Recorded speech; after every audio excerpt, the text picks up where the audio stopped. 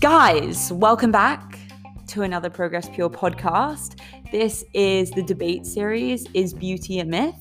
And this podcast is based on Naomi Wolf's book titled The Beauty Myth. And if you guys don't know who Naomi Wolf is, she's an American liberal, progressive, feminist author, journalist, and former political advisor to Al Gore and Bill Clinton, which I didn't know until today. And I decided to do this pod on the beauty myth because a really nice girl on Insta reached out to me about this book and about my perspective on it. And I'm really glad I read it. So if you guys ever have a book that you want to hear my perspective on, or you want to hear a debate on, shoot me a DM and I'll read it. And if I like it, then I will do it. And the main kind of concept that she talks about in this book is that as the social power and prominence of women have increased throughout history, the pressure that we feel to adhere to unrealistic social standards of physical beauty has also grown stronger. She says that that's because of commercial influences on mass media. So whether that's advertising, movies, music videos, those kinds of things that commercial institutions are driving to make more money, and whether it's solely because they're trying to make more money or actually because they're trying to repress women, because now we have far more money and power and scope and legal recognition than we've ever had before. So even though we have all those things in terms of how we feel about ourselves physically, that's just massively declined. And potentially we're worse off now than our unliberated grandmothers in terms of being psychologically trapped in this idea of this pursuit, I guess, of perfection, physical perfection. And so I hope you guys enjoy this podcast. One thing that I also want to mention is at one point I talk about how the beauty industry is valued at $300 billion around 1990s, which is not true. I double checked that. And Naomi Wolf actually says it was 300 million. And so also a couple of other, apparently a few of the facts in the book you should take with a pinch of salt if you are going to read the book, because I've read some criticism that those stats have been exaggerated. So just be aware of that if you are reading. And yes, I hope you guys enjoy this pod.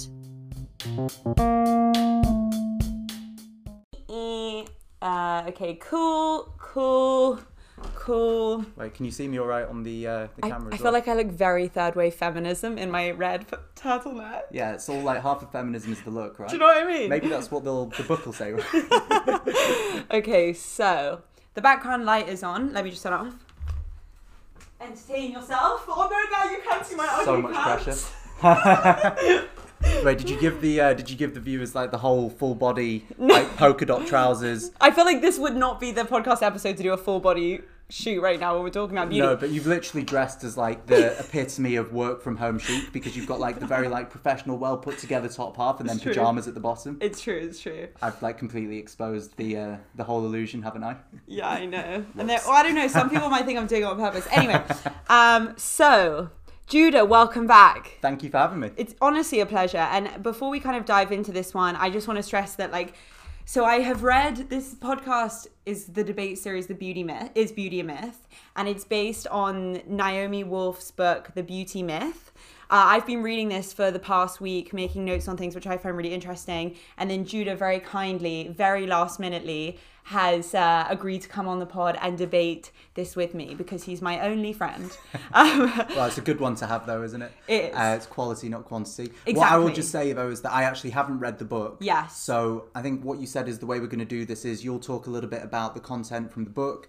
We'll understand a bit about what the author's arguments are, and then we can have a chat about that between us. Yeah. So it won't be as informed, I imagine, as what you're going to be saying, but I think it'll still be fun to do anyway. I mean, nothing that you say will ever be as informed as what I'm trying to say, but no, I'm joking. I'm Cheers, joking. bro. You're welcome. Just throw you under the bus there. So before we kind of like dive into it, the kind of key thing or the key statement that she says that I want to put out there is that the ideology of beauty is the last one remaining of the old feminine ideologies that still has the power to control those women whom the second wave feminism would have otherwise made relatively uncontrollable. Now, that sounds a little confusing. I don't really get what you just said. Okay, so how I've understood it in the last week of reading is that Naomi Wolf, and by the way, this book I think was written in the 90s. Naomi Wolf, The beauty myth. I just want to double check when this was written.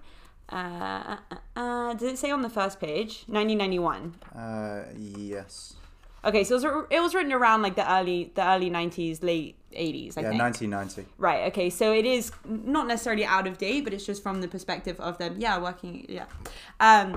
so what I have understood from this book is essentially that is that beauty, the idea of physical beauty, is a social construct, is a myth, which has been created by not necessarily individual men, but by institutions which are controlled from men, from a collective of men. No man in particular, but because of society of where we are today, and because that has been created, because men have had more power throughout history and more opportunities, and women have been suppressed throughout history, that we are now controlled. We live in a world today where, from what they've seen as correct, whether that be misogynist views or repressive views, that those things still carry on today. And even though that with first wave feminism, which first wave feminism occurred in the 19th century and the 20th century, and that was largely concerned with women and getting the right to vote. And then in the second wave feminism, feminist wave, you have in the 60s and 70s, which refers to women liberation movement for equal legal and social rights. And so now that we've kind of got to a place in today's world, 2020, where we largely have financial equality in terms of with men, we largely have equality in terms of sex by having like contraception and the pill, and legal rights to have an abortion. We arguably have equal educational. Sorry, you've got the squeaky chair. I do. I'm gonna have to be really still. I know, you have to be really still. Stop moving. We largely have equal rights in terms of education, in terms of controlling our own finance. And so Naomi Wolf argues that because we have all these equalities now, the way that we still need to be repressed by men is through beauty, is by our looks, so that even if you break that glass ceiling and you go far, you will always be psychologically trapped from all these social things that we see in the world, images of models. She calls it beauty pornography, soft porn, beauty pornography, that we are so indoctrinated that we're trapped in our own brains. And she says very interestingly that the closer women get to power, the more intense pressure the beauty myth places on them as an attempt to undermine that power. I just want to pause and just repeat that because I think that's really important. Mm-hmm. So the closer women get to power, the more intense pressure the beauty myth places on them as an attempt to undermine that power. And I don't know if, before we dive into the different ways of how I want to talk about this, I don't know if you've noticed this, but I went to an all-girls school, lots of really, really intelligent girls who went to that school, and a pattern, and I remember which my teachers used to tell us when they were warning us about eating disorders, is that typically, not all the time whatsoever, typically it's the really intelligent, really smart, driven girls and boys who tend to also have the eating disorders, whether that's, for whatever reason that might be, but I just thought that was a really interesting correlation.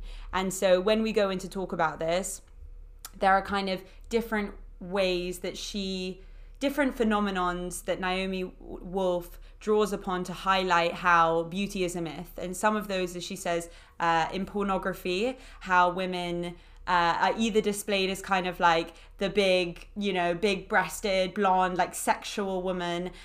She also talks about how feminists now, when you think of them, largely they've been cast or described throughout history and in social like works or whatever, is like the ugly feminists. So you have like, they have armpit hair, they like burn their bras, they don't give a fuck, they're quite masculine, and how these two images have been painted of women. She talks about religion, how religion has been a source of repression for women, because religion was largely written by men and painted women as subservient to men and should be owned by men, and their whole entire job is to serve them and have children and be the virgin, etc. She talks about diet culture, how when you look at diet culture, which is something I really want to talk about with you, and anorexia, eating disorders, bulimia. And she also talks about plastic surgery and how that is basically women, completely like going under the knife and destroying what they look like to conform to a beauty standard or what society deems as beautiful. So just a question, because I think there's a lot of stuff that we're going to have to unpack there. Yeah. And I'll let you take us through which topics you want to go through first. It would just be great to understand whether you think that this is a framework or a concept that applies to men as well. And the reason I ask that is because I absolutely agree with what you're saying and what the author says about how the concept of beauty has been driven by institutions. And I think one of the things she talks about is, she's an American author, so Macy's, for example, defining what it is to be beautiful based on the stuff that they're trying to sell. Because we live in a capitalist consumerist society, it's always going to be creating aspirations of how we should be presenting ourselves that ultimately leads to buying more stuff. So it's aspirational beauty that comes with a price tag. Now, my question to you is, taking aside, the gender aspect for a second, do you think that that's something that men have to battle with or have to navigate as well? Okay, so I think that's a really interesting question. I think that typically throughout history, beauty to women is money to men. So I know that sounds weird, but I think that the pressure that women have to feel and look beautiful, men in the past and historically have had that pressure from society for power and money. And so I don't think there has been that same link of beauty and aesthetics to men. However, I think for the last 25 years, or some of the research that I've done, is that these beauty corporations and institutions have started to cotton on to the fact that actually men are an easy target as well. Yeah. And so they've really jumped on the bandwagon of, diet pills now are also available to men, and you have protein powder. I mean, those things were typically around for a while anyway, like steroids and looking strong and powerful. Yeah. But that whole idea of looking strong, I think, relates to the power, and money can also bring you that kind of power. And so I think that as well, that's where this notion of, this typical idea, which we kind of we don't even really think about now. It's so obvious when we see an old man and a really young, blonde, typically quote unquote beautiful girl. Yeah. What do you think? Well, yeah, it's exactly as you're saying.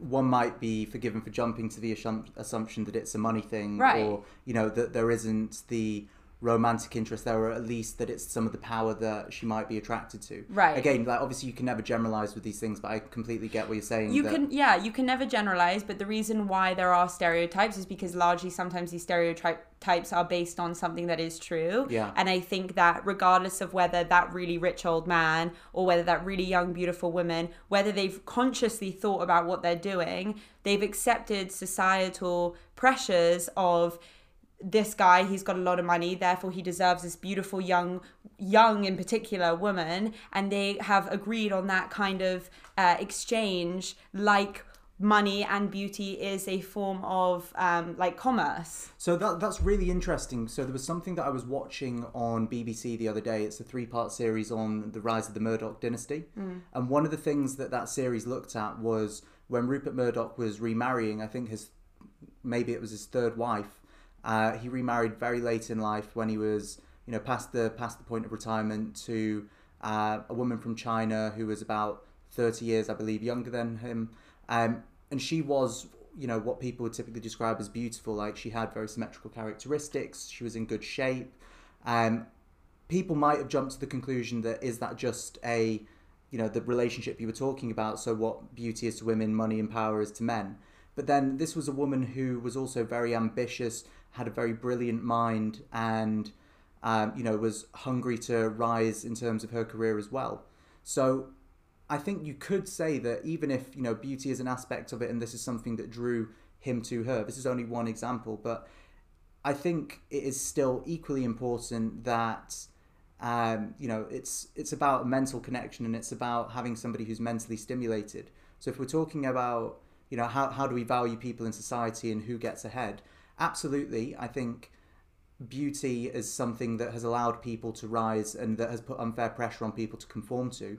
But I think that in and of itself is not enough for people to be able to rise to the top of these corporations and stuff, and that actually it's one tool in somebody's arsenal that they might be able to use, but they also need to have ambition and drive, because there's so many beautiful people that you see that are, not doing things that are as significant in terms of career, or, aren't in the public light, but so yeah, you know what I mean? Yeah, but so just so I clarify, so what you're saying that yes, beauty is an aspect. You're speaking specifically about success right now for women. So you're saying that beauty, if I'm right, beauty is an element which can contribute to a female being successful, but is not the end all and be all.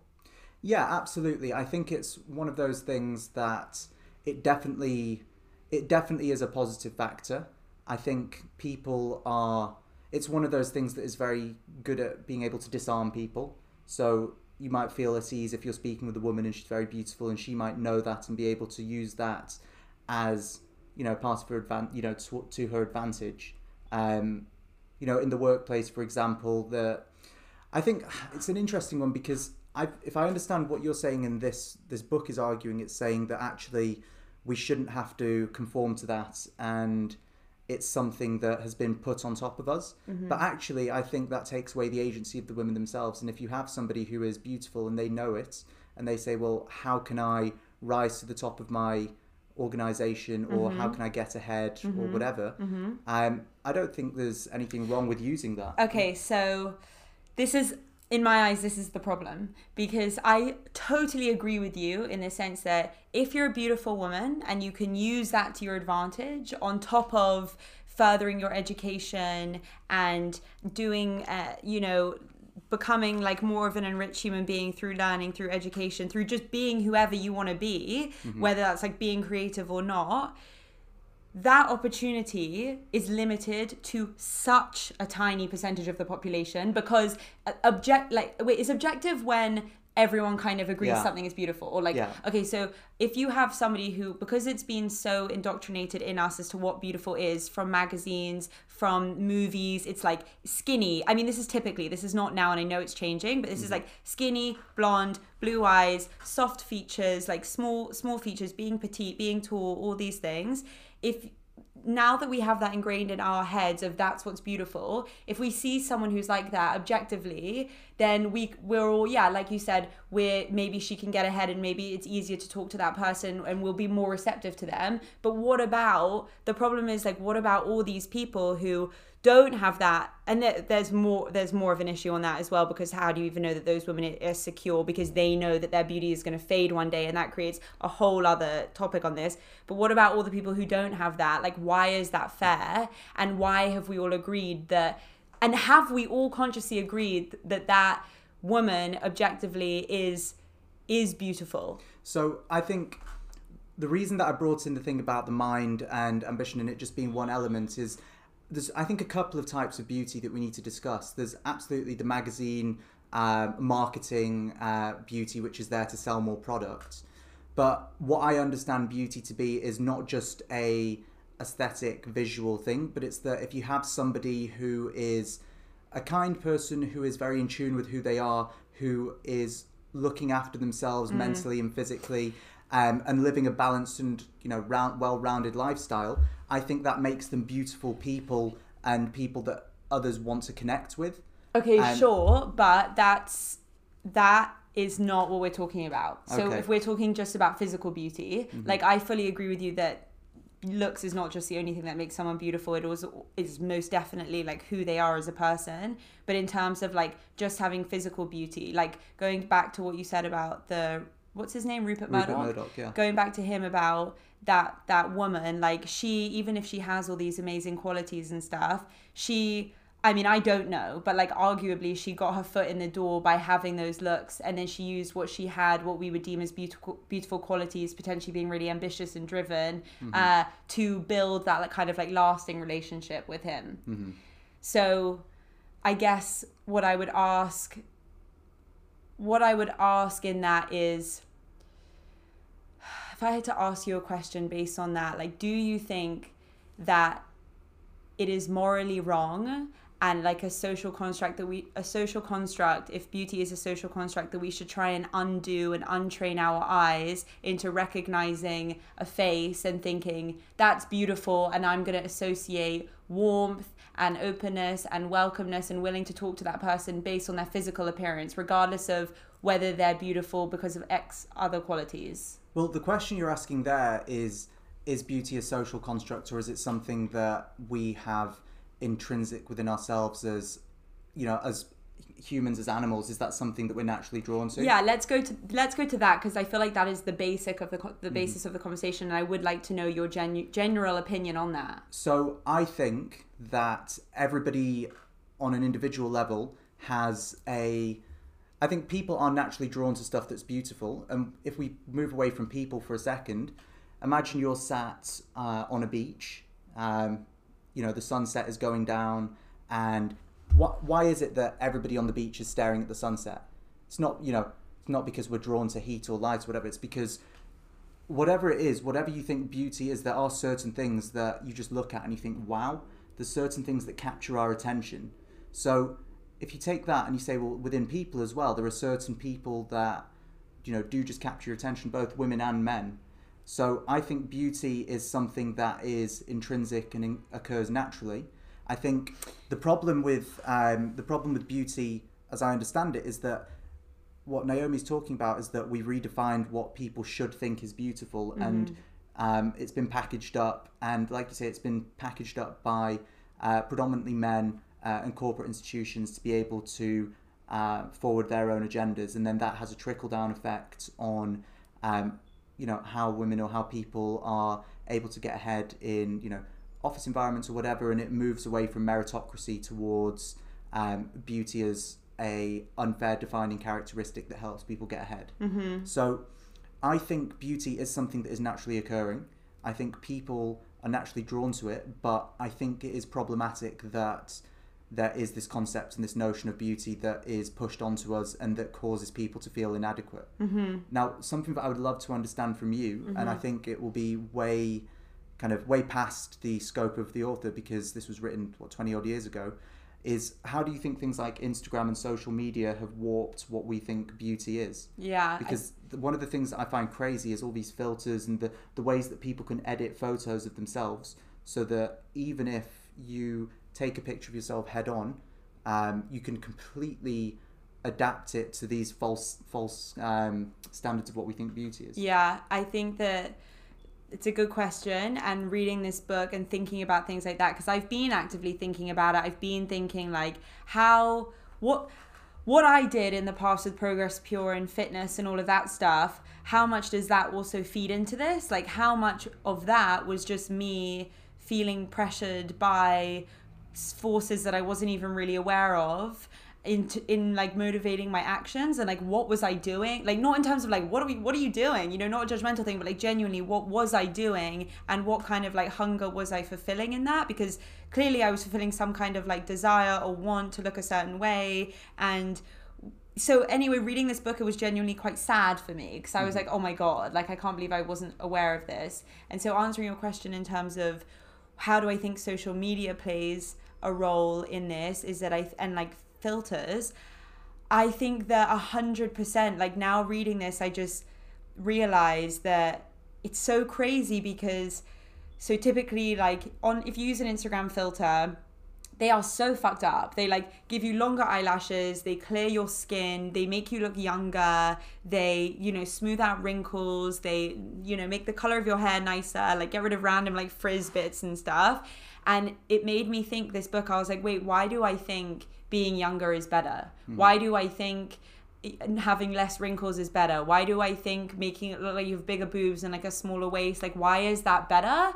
And then I realized, okay, I think that's better because, you know, my mum told me to not eat this tub of ice cream because I'm going to get fat, or because, you know, someone told me on the street, like, well, not someone told me in the street, this didn't happen, but like one of my friends told me that maybe I shouldn't wear that because like my stomach sticks out a little bit more. And so those things are offshoots of everything that they've seen, and everything that they've seen is Heat magazine that circles, you know, horrors of the week, and it tells you that it's like cellulite is bad. And then I think, okay, why do we think cellulite is bad? And that's partly because there's this billion, I think it's like $300 billion industry, or it was in 1990s, of companies, Clarins, Elizabeth Arden, everyone telling you cellulite is bad, so buy this. You know, wrinkles are bad, so buy that. And it just makes me think, do we objectively see those things as bad, or do we only see those things as bad because they're making money? And it makes me think that all of this is economically motivated. So I think that last point you made, absolutely. I think the reason we think these things are bad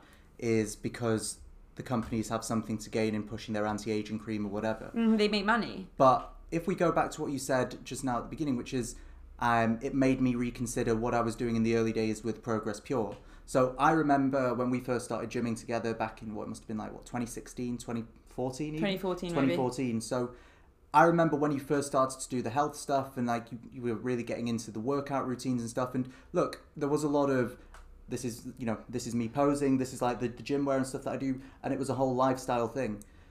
But how many people do you think you've inspired to take control and take ownership of their health? And I think it's a big difference between cosmetic and superficial beauty versus, you know, being in a really good physical state. I think that is absolutely something to celebrate and to aim towards. Yeah. So, look, I think, are there unrealistic standards of beauty that are put out there by the media and put out there by shops and fashion labels and that kind of thing? Absolutely. But there's also a different type of beauty, which is the beauty of being able to really look after yourself. And it's things like eating well, sleeping enough, exercising. And I think that kind of beauty, so it doesn't have to be, do I have the right shade of makeup on? Do I have the blonde hair? Whatever. I don't think that's a good thing. I think it's very toxic. I think it leads to a lot of mental health problems for people. But I think we absolutely should be promoting, you know, a healthy, balanced lifestyle, getting people to want to be in shape, because ultimately it leads to a happier life, it leads to a longer life. And, you know, we were talking earlier before I came onto the podcast, like, if I look at my experience over the last, 12 months, so, you know, beginning of 2019, I got really big, I put on a lot of weight, and then went on a massive health kick for, you know, the past few months. And if I just look at, well, how are people treating me, or how are my interactions with other people? People are a lot more open and friendly. Yeah, but okay, yes, but there's one I want to highlight, just sorry to interrupt you, but there's a difference between being fat and risking your health and then slimming down and looking a certain way because people are and people treating you better because of that. So like, it just makes me, if somebody is overweight and if they're fat, I'm not a proponent of that. I think 100% take that lifestyle and make sure that you prioritize your health, absolutely number one. However, like, going back to the Progress Pure thing, I had try and get to the root of this and think like, okay, you know, and it seems very frivolous when you talk about it. Like, I have videos on there being like how to get abs and like how to get a bigger butt and like how to lose weight on this place. And even though, yeah, it's good because I'm encouraging people to take their health into account, maybe they reduce their alcohol level. People did reach out to me saying, you know, my health is so much better now. But then what I was complying with is basically telling people that having fat on your stomach is bad. And so, and maybe, yeah, having some fat on your stomach is bad, but telling people, like, but why is that bad? Like, why do women want to look smaller and more petite and more delicate? Do you know what I mean? Like, why do men want bigger muscles and like, and why do you want a six pack?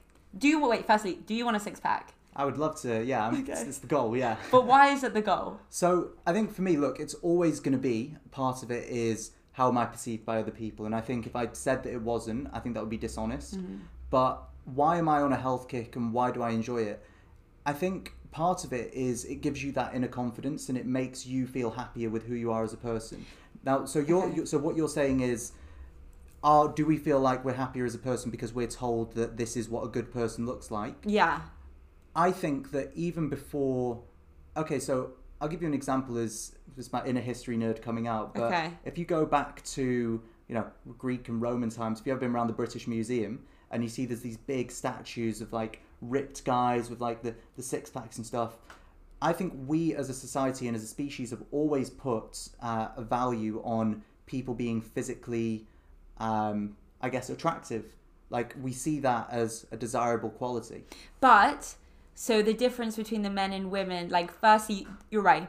What is it? Goliath? No, so David and Goliath is fucking Peng. Like, he's tall, he's got the abs. Not me, Dave.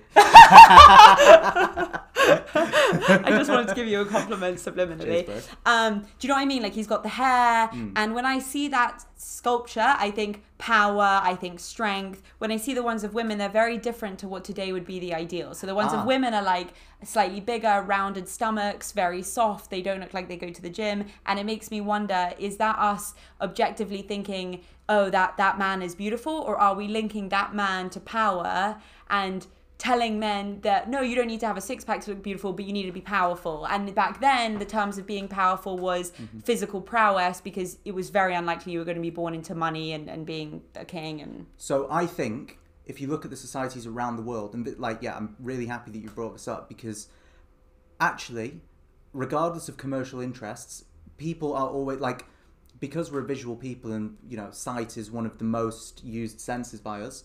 It's of course there's going to be things that we're drawn to, and there's going to be standards that we define, and I think that changes throughout history. So when I was in Ethiopia about 5 years ago, one of the things that I noticed is, if you look on the billboards, the women who are chosen for adverts typically were a bit rounder and weren't as skinny, and had very like full faces. And the reason for that is, in a country which is less economically developed, that's seen as a sign of prosperity, being able to be slightly rounder and whatever. So because you can afford to eat food. Exactly. Yeah. So I think it's really interesting, because of course concepts of beauty are driven by a commercial interest, and back then would have been seen as indicators of somebody's status, whether it's I'm powerful, or I am, in some countries, I am of, childbearing capability, or whatever it is. I think that's something that we've done throughout time. So it's a modern phenomenon that we've created these artificial and almost unobtainable concepts and notions of what beauty is. But to go back to the original question, do I think beauty is something intrinsic, and do I think it's something naturally occurring? I think yes, because societies around the world define beauty in different ways, but it's always something that is aimed towards and to be aspired for. Yeah, I think I agree in the sense that we have eyes for things that are beautiful, whether it be a person or a dog. I mean, I probably shouldn't link people to dogs, but like a person or like a vase or anything. We can look at something and we think, oh, that's very pretty. The thing that kills me, and with the whole, like you talking about Ethiopia and even, in different times linking women and beauty to fertility. Like, for example, it's classic that men, I think, typically, I don't want to say they prefer these kinds of women, because I don't think that's a healthy thing to say, but like are typically more sexually attracted to women with larger hips, because they resemble childbearing hips, right? And so that woman is probably more fertile, and so they can drive evolution, which is the whole point of our existence. And then but in today, I want to go back to the point that Naomi Wolf really talks about, which is the fact that because women have advanced economically, socially, politically, they still need to be repressed by society in some way. And so back in the 20s to the 50s, women were housewives, they were domesticated, and so institutions would make money and profit from women by spending their husband's money by saying, hey, you're going to be the better housewife, which was the ideal if you buy this broom. And today, because they can't sell that idea to women, what they can do is kind of trap them psychologically and say, you can be even better and even more attractive if you buy these diet pills, if you buy this corset thing, if you spend this amount of money on a personal trainer. So that no matter, I just want to know your opinion on whether you think that's true, because then no matter how successful a woman becomes, she will always be trapped in this ideal that she's never thin enough, and that she's never beautiful enough. And it's also super interesting because this whole idea of a woman never being beautiful enough is all centered around the male gaze accepting her, which is also interesting considering that the male gaze is kind of irrelevant, because they would probably like someone who had bigger boobs, was probably 10 pounds heavier, and isn't, animalistically probably not so drawn to somebody who has a very skinny frame. But that's what we've been told as women is our desirable thing. So does that concept make sense to you, that because we've we can't repress women anymore in terms of society. I mean, we probably still can, but whatever. In terms of society, that the industries have kind of tried to trap women in their brains to feel like they can't ever get ahead. They can never be fully happy, and they can never fully, because if they have full sexual, not necessarily sexual, but like physical liberation, then that's a real threat to men. Mm-hmm. So absolutely, I agree with everything that you just said. I think it makes a lot of sense, and as a concept, like, well, if you look at who stands to benefit from that pattern and that entrapment, and you know who's defining what these standards are, and you know what's the outcome of it. Absolutely, it makes sense that these companies are gearing all of their marketing and advertising towards unattainable standards, because if you can never get there, you'll keep purchasing to be able to get to that point. Exactly. And again, I think that that's something that is a challenge with consumerism in general, because we're always told, whether we're men or women or children, that nothing you buy will ever get you to where you need to be. So you need to keep going, and you need to keep going and going and going. And the reason that we can never get to the finish line is because the finish line keeps getting moved, and it keeps getting, you know, changed what the kind of ideal end goal is that we're trying to get towards. So in the context of what you've just spoken about, absolutely, I think that's a challenge. But one of the things that I want to know is, do you think that it's especially, obviously the whole book is talking about it in terms of the female experience.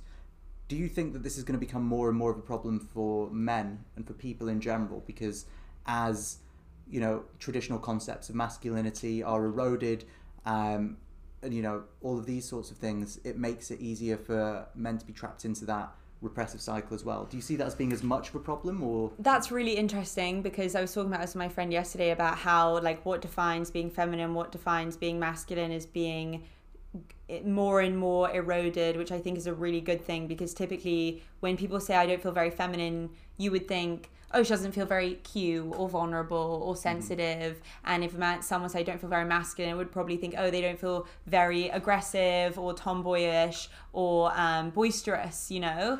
And I think that as those terms diminish, and maybe the barriers between feeling more like a woman or feeling, or like a, you know, quote unquote woman, or feeling more like a man are eroded, then perhaps we are going to move to a place where this does affect men more. However, maybe this in general will deteriorate, this whole idea of being able to get ahead. I mean, I don't know, like, it's difficult because these terms come from like men looking at women as like a sexual being, or she links beauty to sex a lot, which is really interesting, and how these cultures have kind of deemed that if you are beautiful, then you can kind of like unlock that chastity belt, and like you kind of are deserving of sex.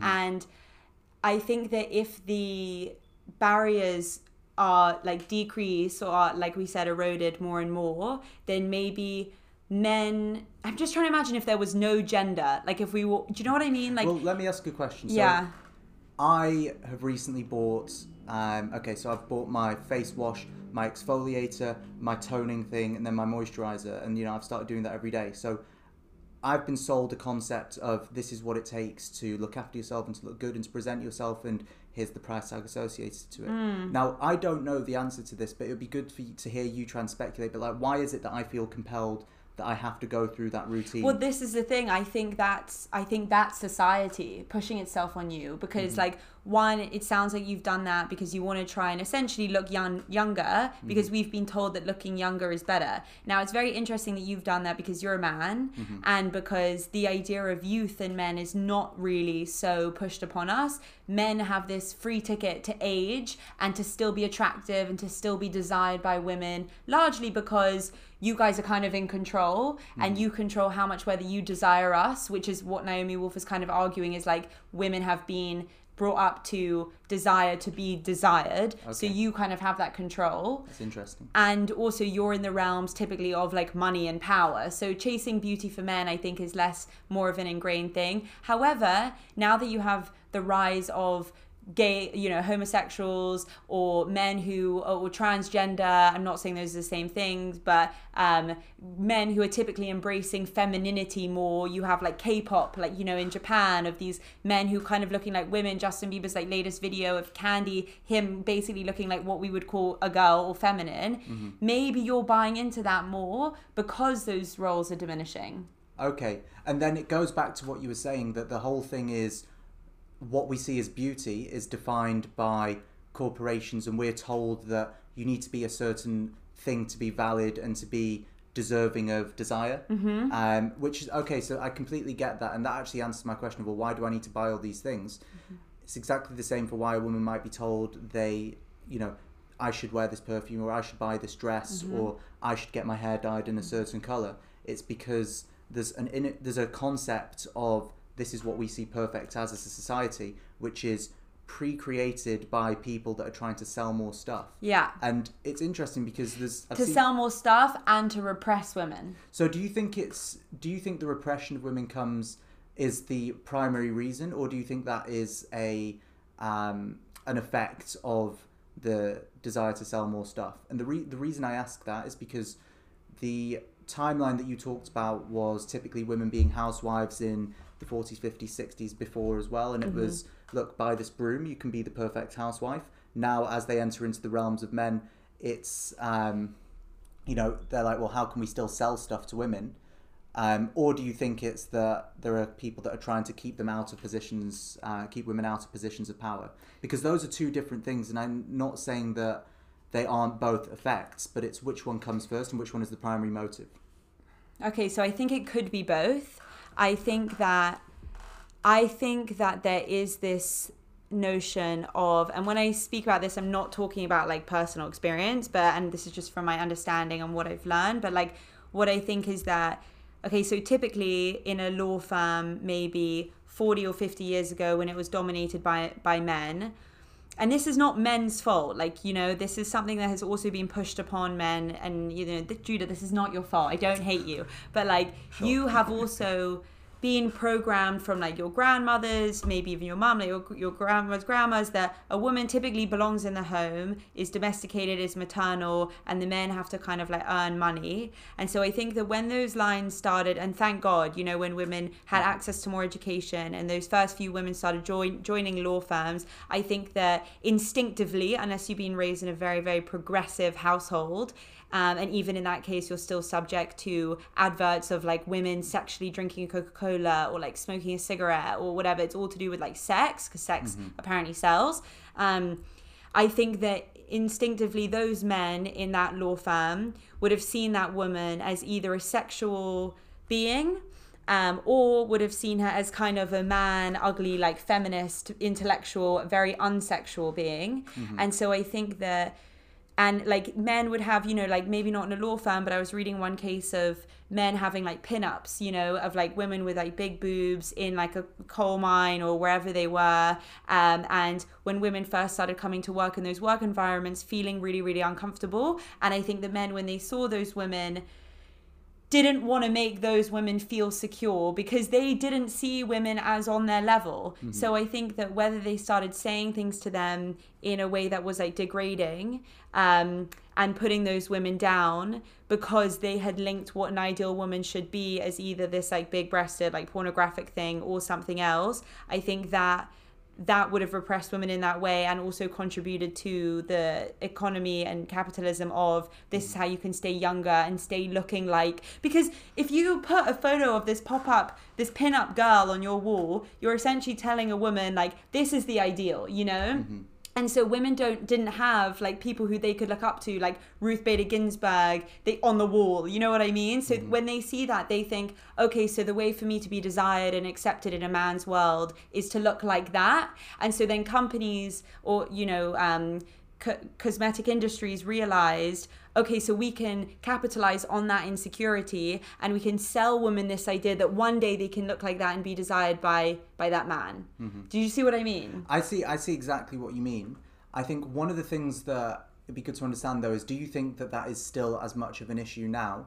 And the reason I ask that is absolutely I can see how that would have had that effect on women by having these male created notions of what a woman should be that are completely unrealistic, and actually, you know, those women don't exist. It's all posed and it's all enhanced for photographs. Absolutely, having that in the workplace would have caused feelings of inadequacy and anxiety, and, you know, a feeling of exclusion. Now, when there's such a focus on gender equality and there's huge changes in the conversation, especially in a professional environment, around what is and isn't acceptable. Misogyny is a career-ending thing. If you're a man and you say something off color, you know, it's really bad, and as it should be. Do you think that oppression is still the reason that there are these unattainable notions of beauty, or do you think that it has now shifted from being primarily a repressive instrument to being one to further commercial interests of companies? I think both. I think there's still glimmers of, I think it's really obviously massively improved since like the 90s. Because in the 90s you have, you know, Kate Moss saying nothing tastes as good as skinny feels, and you have, and it's so difficult because, like, bringing my own personal experience into this, as much as I hate to say that, like, I understand that, because I have felt, there are times where I have, like, tried to not starve myself now, but when I was doing those Progress Pure thing, which we were talking about, like, some days where I would try and restrict myself to like 1,200 calories, and I would do that for like a week or so, and then I would binge massively. And thinking about that, the joy I would get, and I haven't had anorexia, I've never had bulimia, but like probably have had an eating disorder on some level to some degree, because that's just not a healthy relationship with food, and then like massively binging. But like I would feel so good, you know, about feeling skinny, and then thinking like, then when I would think about it now, I'm like, but why does that feel good? Like, who am I doing that for? And so I think in today's world, even though it might not be such an instrument of, listen, we are whoever the voices of we, trying to repress women by promoting diet pills, which is still very common, by telling women they should get a personal trainer, by how they should lose 15 pounds. Maybe it's not, maybe I don't think it's as black and white as these corporations are trying to repress women, but I think that maybe it's become so ingrained in our culture that, and in the brain of a woman, that that's what we associate now with happiness, and so we just chase it without even thinking about it, which is really scary. Like today I was spinning, and I spin Saturday, Sunday, I work out 5 days a week. Where do you spin? Spin off London, cheeky plug. And I love it, right? And it's probably the same with you, like you love exercising. And I was on the bike spinning, and yesterday I ate loads. Like I had loads of cookies and I had crisps and popcorn and all this stuff, and I didn't feel good about myself because it wasn't healthy. And again, there's a line between healthy and physical beauty. But then I was on the bike and I was working really hard and sweating, and I had to check with myself, like, am I pushing myself because I feel guilty because I've eaten, because I don't want to gain weight, because I don't want society to think I'm fat, because that will indicate that I'm lazy, because then that will mean that I'm not sexual, because then a man won't want me. Do you know what I mean? I'm like trying to unpick all this shit in my head, and I'm like, oh my God, what is my own thoughts and what is society? But you can say that about anything, and I think that's such a big rabbit hole. And you know, as I think I was saying either earlier on this or before we started recording, like, I think the most important thing with health and senses of beauty and whatever is to shift the focus from I want to look like this to I really enjoy the process of. And what I mean by that is, rather than saying I really want to have abs so that women will find me attractive, so that I can have more sexual partners, whatever, to I really love working out because it makes me feel fantastic and it de-stresses me and I love the process. If we change the conversation from you need to look like this to be valid to these are the things that we should as people be trying to go for, I think that puts a much more positive spin on what beauty is. Because look, it's what we were saying. Absolutely, if you're a man or a woman and you're in very good physical shape, there is something to be said about how that makes you feel and how it impacts other elements of your life. You walk with confidence, you're more happy, you have better skin, you have better hair, like all of this stuff comes from that. And I think that's great, but that's because you're trying to think, well, how can I live in the best and most happy and effective way possible? The flip side, and I think this is the core of the book, is saying, well, you've got all of these end states that we're told we need to get to. And if you get to this, then you will be able to unlock all of these things you're looking for. And absolutely, I think that's a very toxic and repressive set of ideas that we've come to adopt. So when you're saying, why am I on the bike? and why am I pounding it out to get, is it because I want to push myself as much as possible, or is it because I ate something and I've got these notions of what it is to be beautiful? I think it's both. I don't think it's one or the other. But ultimately, I don't think it's a bad thing to some degree that we have these ideas that we want to better ourselves. And if we do indulge ourselves a little bit, you don't want to feel guilty, but equally, I think having a sense of discipline is important. Yeah, I do fully agree with you. I think having a sense of discipline is very important. I think that it's tough because thankfully I have good mental health. Do you have good mental health, would you say? So. Yeah, I think I do. I think you do too. I mean, and I think a lot of people don't. I think you and me are in a very fortunate position where we can check ourselves before we wreck ourselves. You know, we can, you know, we can think, okay, I'm exercising, this feels good and I really enjoyed it. But then again, somebody who's anorexic might tell themselves arguably the lie of, I'm exercising and this makes me really feel good and this is the only way that I'm going to be happy. And that might not be the case. Just because that's true for you and I, do you know what I mean? Doesn't mean it's true for someone else. And it's difficult because then you go down a rabbit hole of, well, there are so many individual cases.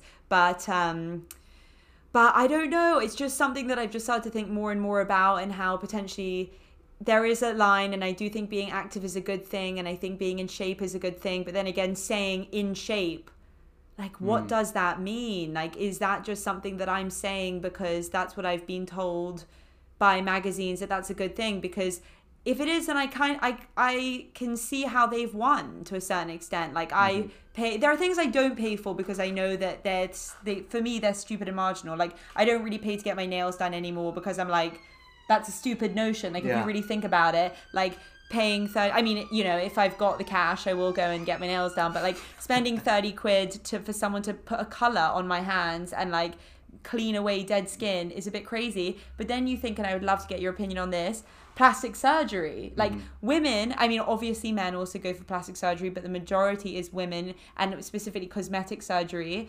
What is your opinion on, because when you look at a woman with like full lips, right, and because she's gone and got a lip job, you might find her more sexually attractive, and like how do you feel about women who get plastic surgery? So it's really interesting, that question, and I think there's a couple of different ways you can look at it. First of all, like it really does break my heart that people are so dissatisfied and so unhappy with their physical appearance that they feel the need to go for, you know, what is potentially quite dangerous and harmful surgery to fix something that ultimately isn't broken.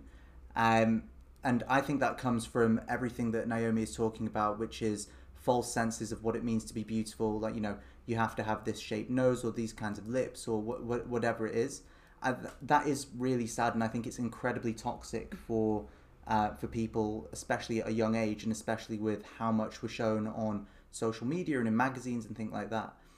What I will say is, if you're somebody who, like, so I think that is the cause of people feeling the need to alter themselves, and I'm very, you know, everybody should be able to do what they want, but it does make me sad that that is a thing people feel the need to do. That being said, if somebody is so dissatisfied with an element of how they look, and it is causing them a lot of upset, and they feel, you know what, actually there is a fix for this and I'm going to do that. You know, again, I think the cause of it is upsetting, which is we're sold this false notion of this is what you need to look like to be valid, but that is the reality that we live in. So yeah, you know, but dude, that's like putting a, you know, not to be deep, but that's like putting a plaster on a broken leg. You know what I mean? Like, that's like, I get it too. If someone was that upset and distraught with what they look like and they said, I just need a boob job because they don't make me feel better. Like, I had no judgment for somebody thinking that, but that's an addiction. No judgment at all. That's like a sex addict saying, I just need to have sex because that's going to validate myself. Yeah. They're going to go and do it again, and 100%. They'll never feel right. And it's not their fault. It is society having put that on them, but they, like, people have got to unpack that. I don't know what the route away from that is, but I agree with everything you just said, that I think it is societal pressure which is causing people to be so unhappy with themselves that they need to go to the knife to alter their appearance, and that is 100%, whether they realize it or not, for other people, and it's 100% a product of advertising and unattainable standards of beauty. So I'm with you there. Yeah, I think the more, because I've definitely gone through. Have you ever thought about plastic surgery? No, I'm You're beautiful as it is. You're David, right? I have definitely gone through periods of time where I've thought, oh, how much? Oh, actually, I have actually gone to a plastic surgery clinic. I totally forgot I did this. Last year, I'll be totally honest, like I was just not happy with my thighs, and like I had tried to lose weight. I've always been somebody who's like always been relatively skinny on my top half, but like my bottom half is like always not been that skinny. PPCG, right? Yeah, no, PPCG, yeah. Progress Pure Curve Guide. And last year I had lost a weight and was trying to lose weight. And which now I want to say, like, I am lucky that I genuinely am happy with the way that I look like now, and I don't actively try and change the way that I look like, and that is the result of like years of trying to actively love my body from a state of when I was like 12, 13, 14 to like holding my stomach and being like, oh, I'm so fat, blah blah blah. Now I'm lucky that I've done like that mental work, and I do love the way that I look now, and the way that I am and the way that I feel and blah blah blah. But last year I went through a bit of a like down thing, and I was like, God, it's so annoying. Like I feel like I try and cut all this food out and I'm still have big thighs, and so I booked an appointment on Harley Street with a liposuction because I heard my friend had done it, and apparently it was a really easy surgery, and so I thought, why not? Like, and I genuinely did think it would just be a really interesting experience to go do that. And I was 23 at the time, and I go to Harley Street Clinic, and I sit down with this woman in this like kind of shitty office, and she looks at me and she's like, oh, so you want to, and like, I'm not fat, and I don't have a problem, like at all. And she looked at me and she was like, oh yes, you want to get it done? And she was like, you're kind of in good shape. And I was like, yeah, thanks, but like I always really wanted like really thin thighs. And she looked at me and she was like, yeah, okay, actually we could take some off here, and we could take some off there, and we could take some off there. And I was like, okay. She didn't ask me anything about my mental health, how I'm doing now. Have I seen a doctor? Well, what's my nutrition? Right? It's a business. Yeah. And then I said, how much is it? And it was like 16 grand or whatever. And I literally laughed and was like, if I, as a hardworking woman, I'm going to send 16 fucking grand to get little chunks of you cut cut off. chunks of me cut off. No, you can't. Tash, no. No, obviously now I would never, ever, ever do that. And to be honest, at the time, I don't think I ever would have done it either. I think it was genuinely curiosity led. But people do that, and it's really sad. It is sad. I think, look, it's one of those things that it's so difficult to understand like how to react, because these things aren't going to go away because there is such a demand for it. But maybe we need to strive for that. Maybe we need to strive to, when people say you like, oh, she's a bit fat, or like this and that, and like people around me do it all the time. I do it all the time. Maybe we've literally got to actively say to someone like, why do you think, like, just stop for a sec, like you've just said this, why do you think that? And like question them on that, and see if unpack that within them, so that we don't let societal like pressures or institutions dominated by money cause us to like be so, what's the word, to be so within the dogma. Does that make sense? I'll nod along and just say it. I get what you mean. To be so led without actually thinking. So it's every time somebody says something which challenges what we think beautiful is. So if somebody makes a comment which undermines how somebody is or what their appearance is, stopping and saying to them, well, look, why do you think that isn't a desirable way to look, or where does that opinion come from? And I think you're right. If you unpack it and you go back and back and back far enough, it's because there are these institutions that are, I'll agree with you, they are repressive, and they are commercially oriented, which tell us we need to look like this to fit in.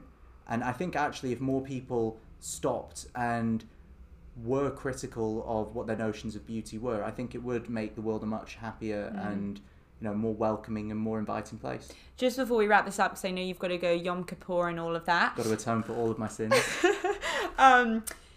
Dating apps, just really quickly, I want to talk about in relation to this. Like, I can say I date guys who I find very like charismatic or interesting or funny or whatever. And of course, if you have a dating app, though, I can't deny looks do come into play because of that.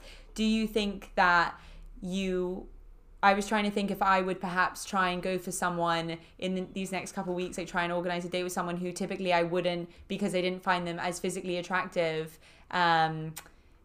to a certain level? Do you, and maybe that's a bad thing, and maybe I should try and not see people based on looks, when so much so, even though that's what they're designed for on these apps. Do you think that maybe this conversation has made you try to be more open to somebody who's not deemed as necessarily quote unquote beautiful? And if not, fair, just say it, because I'm not necessarily sure that I want to do that. I'm just thinking about it. I don't know, but if you do it, I'll do it as well. Go on a date with an ugly person. Joking. Guys, we're joking. You need to check where you get those assumptions from. So true. But next time you have me back on, I'll let you know how I get on. Okay, great. Thanks for coming on the pod, Jude. Anytime, Tesh. Okay.